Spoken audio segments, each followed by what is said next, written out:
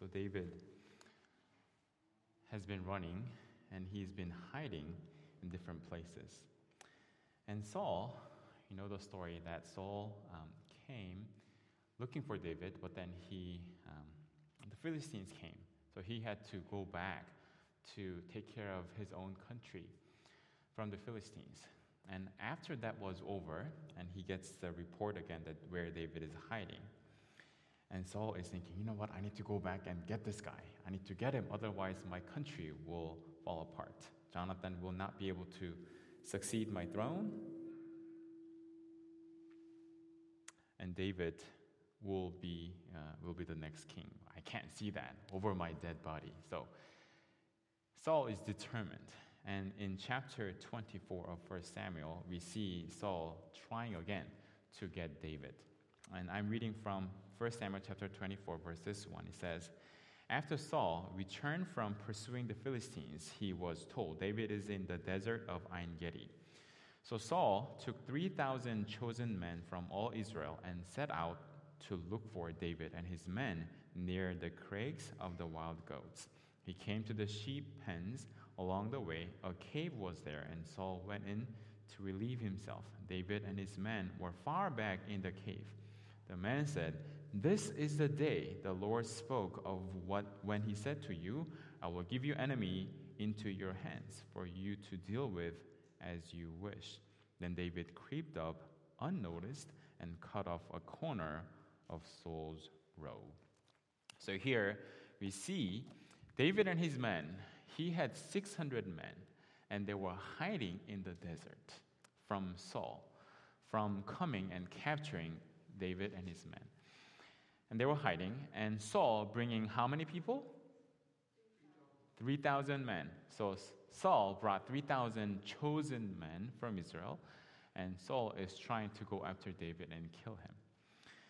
And David was hiding in where? Do you remember the place? Inside a cave of what area? It says En-gedi. En-gedi. So En-gedi is a very dry place. It's a place west of Dead Sea. I'll show you a map. So if you look at a map of Israel, this is what this map looks like.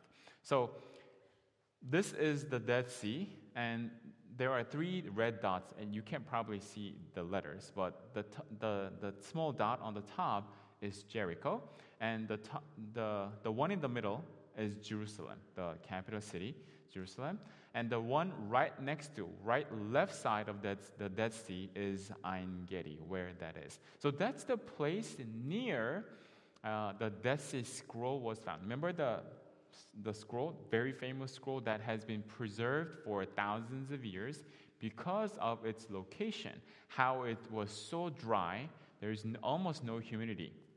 So they were able to preserve the animal skin, the scrolls of the Bible in there for thousands of years, and it was kept. It didn't get destroyed. So that is near that area. And the next picture will show you what this En-gedi looks like. So this is what the desert looks like. It's really dry, very rocky place. But in the middle, you see some trees and some green. Why? Because there is an oasis. So En-gedi is an oasis, and that is the place where the water flows. And along the creek, you see the plants growing. And in that place, you can see lots of caves there. And also, what else you find there is this. Next slide. So this is the oasis. Out of nowhere, there is water source, and water is flowing there. And from that time of David until now, you can see the water flowing in the middle of nowhere, in the middle of desert. That's En-gedi. Next picture. And in that place, what do you find? Goats. So the alpine goats, or ibex. They live there, and did you see them climbing up on the mountains and the cliffs? And those creatures, I don't know how they do it, but they survive there and they live there. And that's what that means. So the word Ein means spring in Hebrew, and Gedi means goats. So En-gedi actually means the spring of goats. or the fountain of goats. That's what that means. And that's where the fountains are, and that's where the sheep like to come and eat. So, and the next picture will also show you the more goats. And other picture, this is where they come to drink. And the next picture, the last picture, will show you some caves. See, so if you were to go around, explore, there are hundreds, and if not thousands, of different caves there in that area. And one of those caves is the Dead Sea Scroll, where the Dead Sea Scroll was found. And in one of those caves, so there are many caves. The purpose of those caves is for the shepherds to go around and put their sheep inside where it's much cooler to escape from the heat of the day.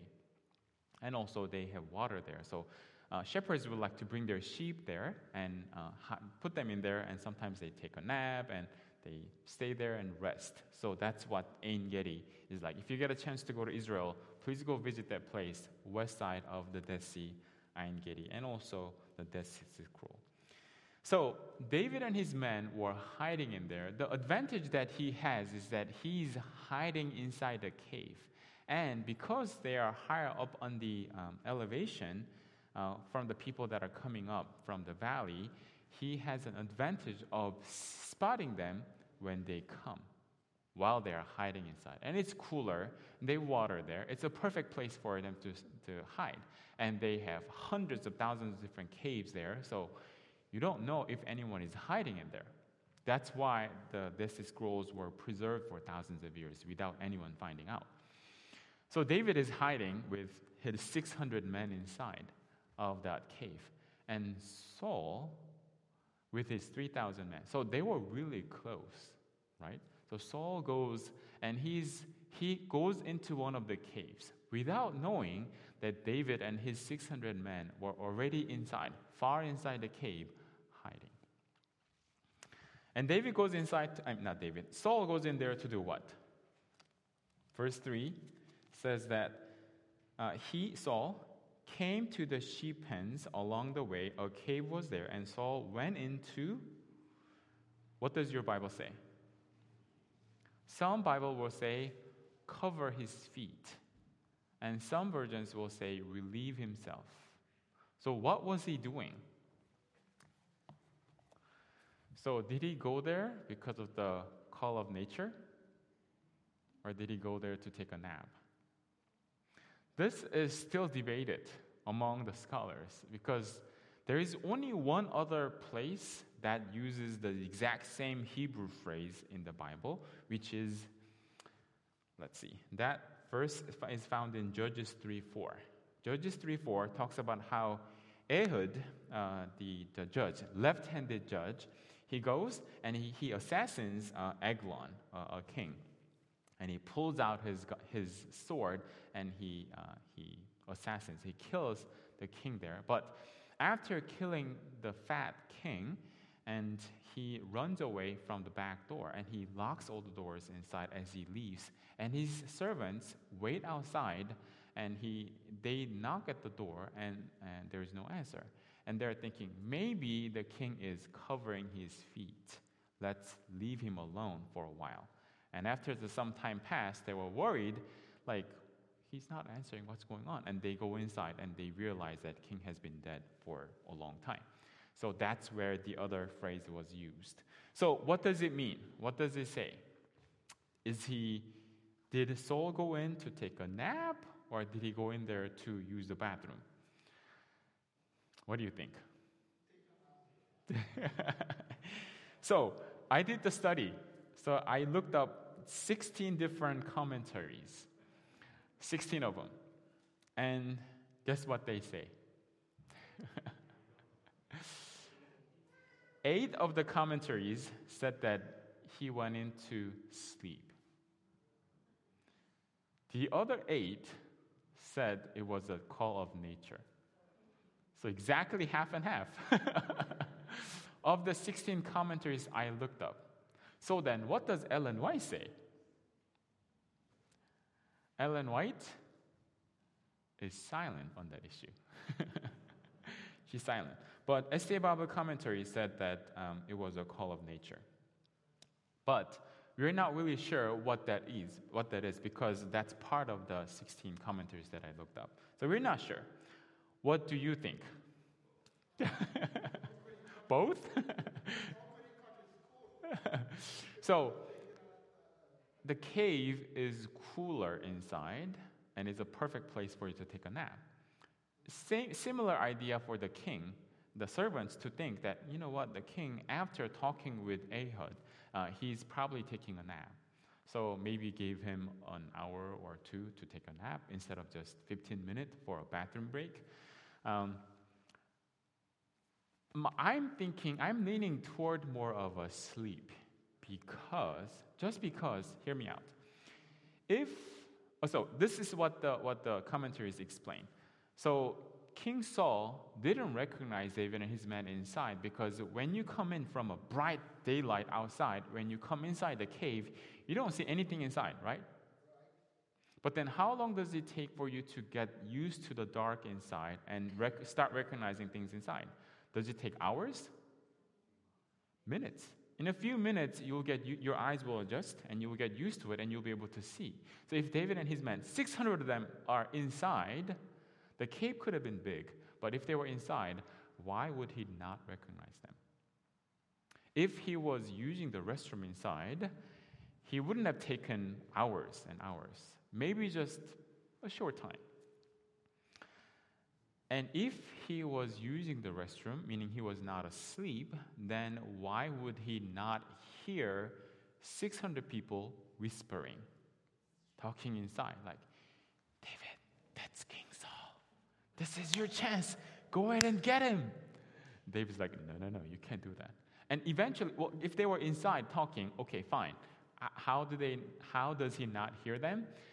But also, second, David came sneaking behind him, and what did he do? Cut off a corner of his garment, his kingly robe, that fancy robe, that purple probably robe. He cut it off. So if King Saul was wearing his robe to cover his feet, cover his private part as he was there, if David crawls back in and cuts off his robe, would King Saul not hear David in that quiet desert? If he took off his robe and put it next to him, still, he's not far away. Nobody goes and hangs your robe like 30 feet away from you for you to go use the restroom, right? You probably leave it right next to you. So I'm leaning more toward he went in there to take a nap. Because if he's sleeping, then he may just be out for 30 minutes or an hour. Then he may not hear anything of what's going on. And he can't see anything because his eyes are closed. So that's why I'm leaning more toward you. But it's up to you, whatever you think, because the Bible is really not so clear on that. But whatever the reason was, Saul went inside, and David and his men were already inside. And here, this is what his men were thinking. Patriarchs and Prophet, I'll share the quote with you. Patriarchs and Prophet, page 661, paragraph 2 says, as Saul was pressing his way up the mountain, he turned aside and entered alone the very cavern in which David and his band were hidden. When David's men saw this, they urged their leader to kill Saul.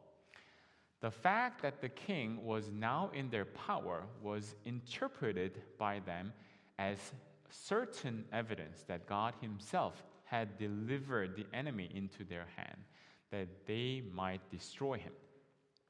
David was tempted to take this view of the matter, but the voice of conscience spoke to him, saying, touch not the anointed of the Lord.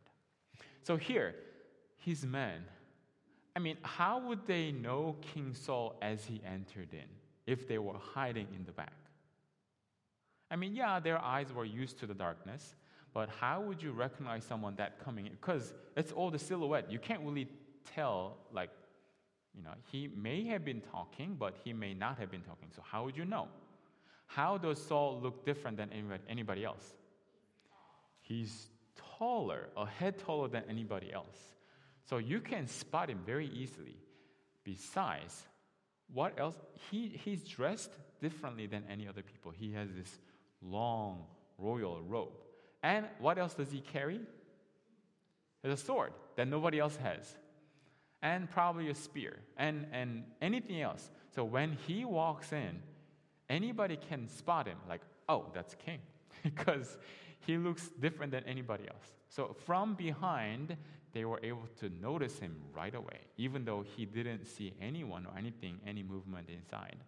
So they were all thinking, so why are they hiding in there, 600 of them? They were hiding to escape for their lives. They were trying to save their lives. They were hiding from King Saul because he wanted to get rid of them. Do you think it was fun for them to stay in there and hide? Okay, let me ask you. A road trip. How many of you like traveling, road trips? Yeah, many of you. I love road trips too. It's really fun. It's exciting, adventurous, the new places that you will go visit, and new things that you will see, and new food that you would eat. And sometimes you get lost, and there are some troubles. Your gas runs out, or you get a flat tire. But those experiences are difficult, but it's fun if you think about it later on, right? But imagine you're on the road for like 1 week. It's fun, exciting. But if you're on the road for 1 month, it's not so much fun anymore. 6 months if you're on the road, like, oh no, I want to go back to my house. I want my own bed. I want real food. I want the comfort. I want to be able to wash my clothes and sleep on my bed and eat at my table and just have the luxury and the ease of comfort of my own home. These guys, 600 of them, were out on the run in the mountains, in the caves for how long? For months, for years now. Do you think it was fun? No. And it's not really a fun journey for them if they are hiding in the mountains. They are running for their lives. If they are caught, they are killed. So they're always stressed out. They always have to take turns to watch of what's going on. Yeah, they have the advantage, but they still have to watch if anyone were to come and capture them and then spot them out. So they were all stressed. They all wanted to go home. They wanted to end this. And they were thinking, when they see King Saul coming, they were like, David, this is your chance. This is your perfect opportunity. This enemy of yours who've been wanting to kill you, kill all of us, he is here alone. This is our chance. We can just go. Just say the word. I'm there. I'm just going to just get him. Like right there. It would just, like in a minute, I'll get him. I'll have his head for you. Just like you had Goliath's head. I will have his head in no time. And all 600 of them were willing to do that. David was tempted. But David does not do that. And all his men were like, finish this. I'm tired of this. And if David takes the throne, if Saul is killed that day, if David takes the throne the next day because he's next in line and he's already anointed, and some people already know, and Samuel knows that he's going to be the next king. So when Saul is dead, David is going to be the next king. And what's going to happen to all those 600 men? First of all, they'll get to go home. Nobody's coming after their lives anymore, right? They'll get to go home. They can spend their time with their family. They can eat from their table. They can sleep on their own bed. It'll be very comfortable and easy. And what's going to happen to them after that, when David takes the throne? Ooh. You don't have to go take care of sheep anymore. You don't have to take your own sheep to En-Gedi to feed them, right? Because you would have an important position in the palace because you've been taking care of David or following David all these years, a faithful servant. So they went through a difficult time, but they spent that time with David hoping, thinking, wishing that they will get an important position when David becomes the next king.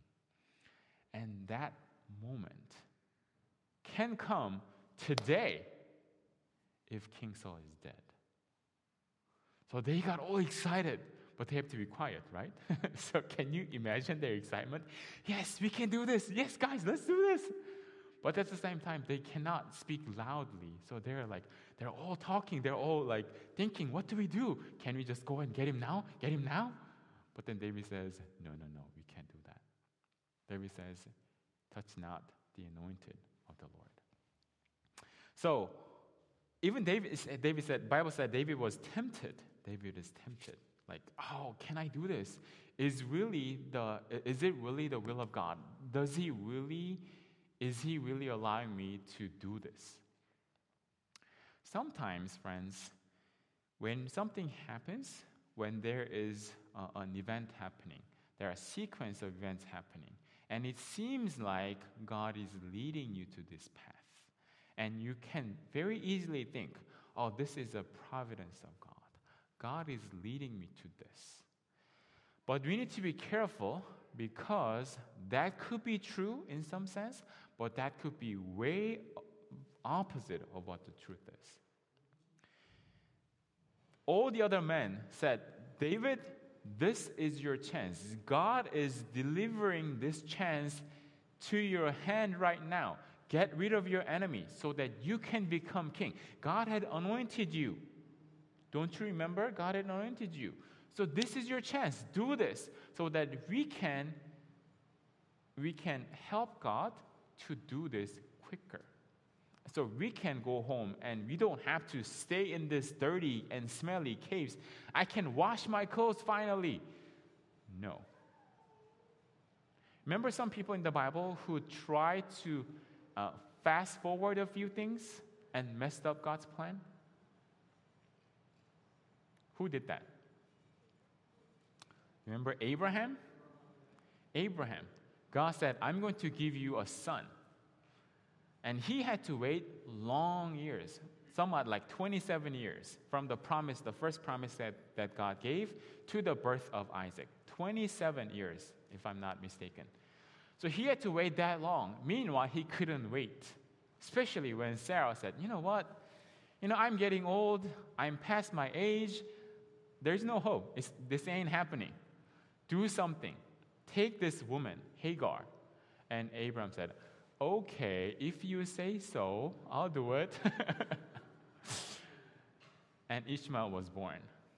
And because of that, until today, children of Israel and children of Ishmael are still fighting. And Abraham had to go through the test of sacrificing Isaac. So when Abraham tried to help God, and God, maybe you forgot about this. Let me help you. That ended wrong. And there are many other Bible characters that we can talk about. How about Isaac? Abraham and Isaac lying. She's not my wife. She's my sister. Yeah, same thing happened. It came so close. Their wives, Abraham's wife and Isaac's wife, they both almost got married to somebody else, which is jeopardizing the line of Jesus, which can't happen. Jacob and Rebekah, they lied and stole the birthright. God promised that you will be the line where that Jesus will be born. You will have the birthright. But Jacob said, no. My brother was born 15 minutes earlier, 30 minutes earlier than me. So I have to steal this with this pottage, with this bowl of soup. And covered himself with the hair of goats and mimicking his brother's voice, lying to his father, and all that messed up thing. Jacob did that. How about Moses killing an Egyptian? He said, I'm going to deliver God's people. So that's what he did. How about Peter cutting off the servant's ear? Like, no, you can't do this. He did that. So when we cannot wait for God's timing, we mess up things a lot. David, yes, he was promised to be the next king. And he knew that will happen, but David could not take the matters in his own hand and do this at his own timing, because that would be murder. Even though Saul was messed up, he didn't listen to God, he disobeyed God so many times, and he didn't deserve to be the next king, but God said, no, wait. I have my timing with King Saul. I have my timing with you too. So wait until I fulfill this. How many times do we mess up God's plan and cannot wait, impatient, and do things on our own? We need to learn this lesson from David. And he's the one who waited for God to do his own thing at his own timing. When Abraham messed up, when Moses messed up, when Jacob and Isaac, everybody else messed up, David said, I'm going to wait. That's why he was a man after God's own heart. But he messed up later on. We know that story. That's coming up later on. But at this time, he waited. And we have to wait. And David could have said, you know what, King Saul, you tried to kill me so many times, I can't even count. I can't even remember how many times I had to run from you. And you tried to kill me, you tricked me, you lied to me, you used your own children to get me.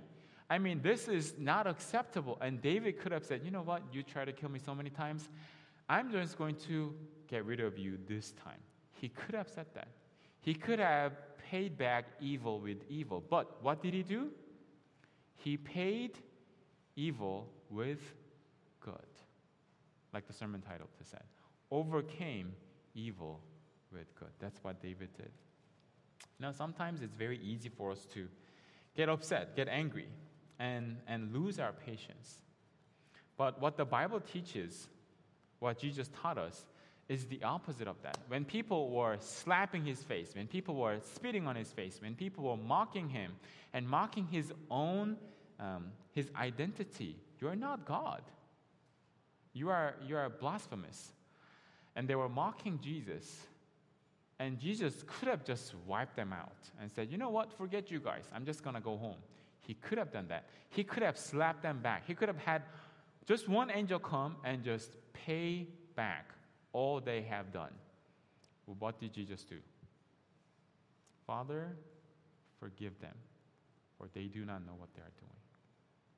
So we need to remember this. Overcome evil with good. It's very, very difficult.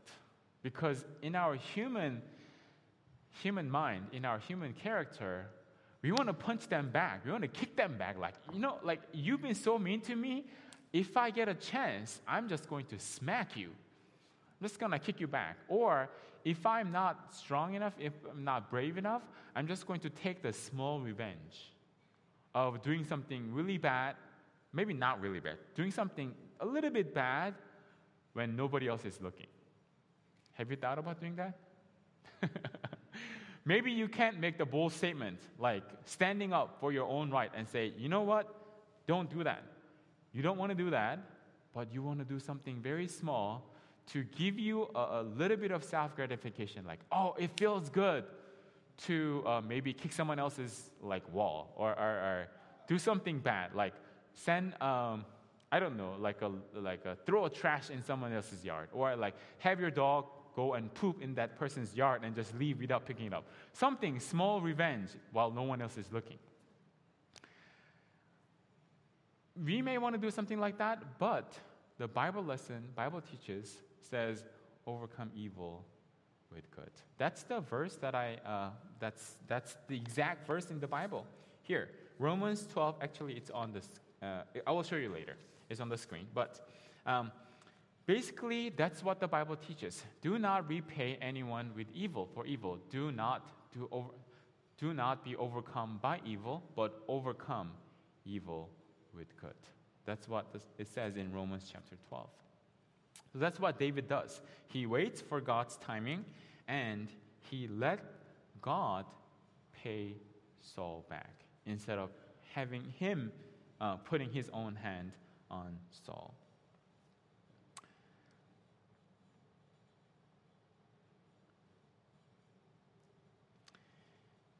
Here is a quote that I want to share from Estee Bible commentary about 1 Samuel chapter 24, verse 7. And it says, it's on the screen, perhaps his men, like the disciples later, were looking forward to the positions of honor they would occupy when the kingdom of David was established. They had reached a place where they were not satisfied with the meager fare and the days and nights of vigilant watching and running away. Now that Saul was in their hand, they exultingly thought the case was won, and were impatient to end their long vigil. David corrected them by apologizing for even the slight liberty he had taken in spoiling the king's garment. He probably informed them, as he later told the king, that the only way to true success is to await what? God's hour. So we wait for God's timing. That is true success. Until that time comes, we have to wait. God could have wiped out this humanity. God could have killed Satan, like Lucifer, right there, right then, because God knows what is best. And people will trust his judgment. Angels and the heavenly beings will trust his judgment. But God said, no, I'm going to wait. I'm going to play this waiting game. This waiting game would give me pain, get my son, Jesus, killed, and cause suffering and pain into humanity, and the whole universe will go through suffering. But I'm just going to wait. I'm going to wait it out for everyone, every single person, every single soul to recognize and say, God, you are right. You waited all this time for everyone to see that no one will doubt. Everyone will know that Satan was wrong, sin was wrong. God, you were right. Until everyone understands, God says, wait. Even though that caused me pain, I'm going to wait. But David goes and does a small revenge. He goes and takes a piece of King Saul's robe. I wonder how he felt when he did that. Like, I'm going to go and cut out a small piece of King's robe. And he felt bad doing that later on, but at first he was thinking, you know what? I can do this too. You know what? I can kill King Saul, but I'm going to just do this. While he was sewing or cutting off the piece of his robe, I wonder how he felt in his heart. Like, oh, I feel so good. Just like kicking the neighbor's car's tire or something. He might have felt good, but later on he felt bad. So even a small revenge, God could have helped him some way, somehow, to let King Saul know. But that piece of evidence convicted King Saul later on. Because if you read the Bible, it says King Saul didn't really pay attention to anything of what David had said until he held up the piece of robe. King, look around and see your robe. There's a piece missing. And I'm holding on. Here is that piece. Meaning, I cut off that rope while you were sleeping or while you were in that cave. I could have killed you, but I didn't. Even my men told him begged me if they could go and kill you, but I told him not to. When King Saul heard that, he knew that how close he was to death.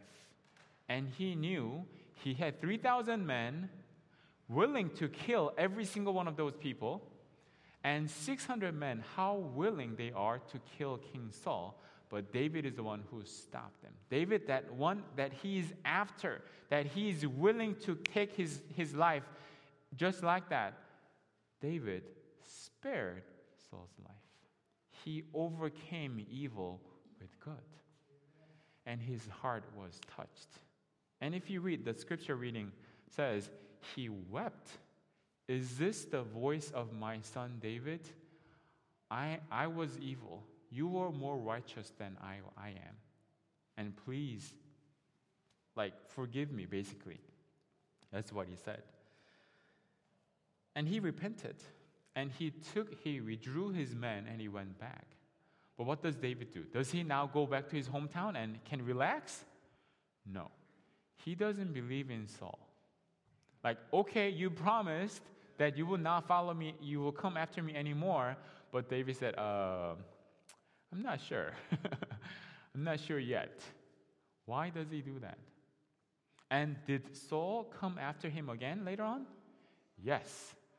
It didn't take him that much time. He came back. Something like this happens again. In 2 chapters later, exact same thing. This time it's not the rope. This time he takes his water bottle and a spear. He takes those and he makes fun of all his army because they're all sleeping. Same thing happens. But David said, you know what, it's not time to go back home yet. I don't feel safe. You know, here's another lesson that I want you to, this is the last lesson that I want us to think about. God had given King Saul many, many chances. But he was very stubborn. He was very selfish. And he didn't listen to God. He was very, very arrogant and proud. He didn't listen to God. And he offered sacrifice. He didn't wait, offer sacrifice. And he didn't kill all the animals. He wanted to keep them for themselves. So he disobeys God many, many times. And if you read on in chapter 28 of 1 Samuel, God does not respond to him. God does not respond at all. Through prayer, through women, through prophets, God is just silent. Because King Saul just he disobeyed God so many times. But from the first moment that he turned his back to God until he's completely killed and he committed suicide, until he ended his life, there have been many, many years, decades of time. Throughout that time, has King Saul ever repented? Was there any time that he thought, you know what I'm doing is wrong, I need to go back to God? Was there any moment that God spoke to him and he turned his back for a moment? Yes, this moment. His conscience struck him and said, you know what? He wept and said, my son David, I am so sorry. You are more righteous than I am. He went back. So there were moments, yes, he got rejected from God. Overall, he was rejected from God, and God didn't respond to him. He didn't reply back to him. But there were moments and times that God would speak to him, and he heard the still small voice of the Holy Spirit through different various events, like this event, like today. Like David could have killed him, but instead he cut off a piece of his robe. And King Saul was conscience stricken, saying that, you know, you are more righteous than I am. But eventually, he let Satan take control of his heart, and he went down. The lesson that I want us to think about is this. We can, as Seventh-day Adventists, as a remnant church, as children of God, we can be on the path going up to heaven, getting closer and closer to God, or we can go down the path, or maintain the status quo, like just maintaining the status, like coming to church and looking like we are true Christians, but not really connected to God. And time to time, maybe sometimes, like King Saul experienced, we feel like we are crying. We feel like, you know what, we need to repent. And we may be on our knees and we may repent. But if we do not take that chance seriously and go back to God, then Satan can come and take over. And that moment of God calling us back can just wipe out. And that can just be erased. It can be deleted. And we can continue on our path of going down. That's what we can learn from the life of Saul. He could have had gone back to God, and he could have been a great king. God could have made him a great king. He was the first king, first chosen man. But we see a few chances of him turning around to God, turning back to God for a moment. That God was waiting. Saul, you can come back to me. You can let go of God, let go of Satan's pull. You can come back to me. But Saul, coming back to God, turning around, repenting to God for a moment, but quickly turning back to Satan. Letting go of his conscience, letting go of his heart, and just going down the path, just being led by Satan. I'm so afraid if you and I or anyone will look back and say, you know what, that chance was my last chance that I could have gone back. Or that chance could have been a chance that I could have come back to God, but I let that slip away from me. When God was still calling me, I could have come back to God. But then I let it go, and then I went down the path. I hope and pray that may not be your prayer or my prayer at the end. I pray that you and I will still respond back to God and say, God, please take my life. And Lord, don't let me just stay in this down the slope or path. Let me come back to God so that we can all be saved. How terrible would it be if we can say, you know what? I once was an Adventist. I once was faithful. I once was on fire for God. But I let this pass. And now I am on the other side, outside of the city. How sad would it be? So my friends, this is my prayer for all of you, all of myself as well included, that we would be faithful to God and we would not take this chance that we have in our hand lightly, and we will go back to God when we have a chance, and when we can all be faithful to God. In closing, we need to overcome evil with good. Just like David, he paid Saul back with good. Instead of paying bad with something evil, he paid back with good. And he waited for God's timing. Let us wait for God's timing. And let us not interpret God's way into our own ways. These 600 men were thinking, this is God giving you a chance. Go ahead and take it. No, when this was God's chance for David to prove himself to be a great leader. And he proved to be a great leader. If he had fallen and slipped, yes, he could have been the king quicker.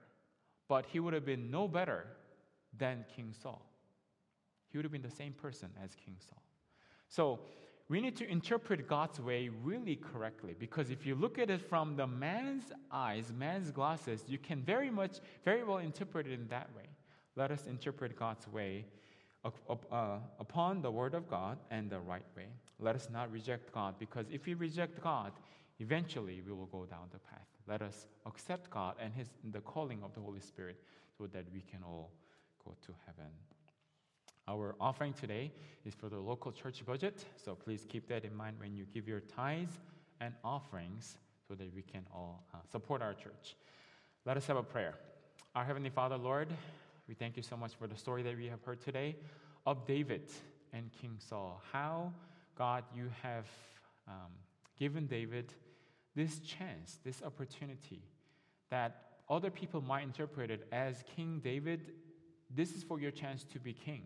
But Lord, this was chance for him to prove to David that he is going to wait for God's timing, and he's going to be patient. He's going to overcome evil with good.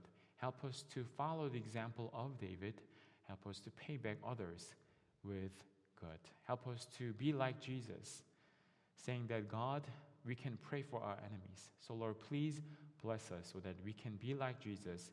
We can be like David in this story. Bless all of us, Lord, and bless all the offerings and the tithes that are giving back to you. Please bless this offering. Bless your church. Bless your mission. We pray this in Jesus' name. Amen. Praise team, please come on up.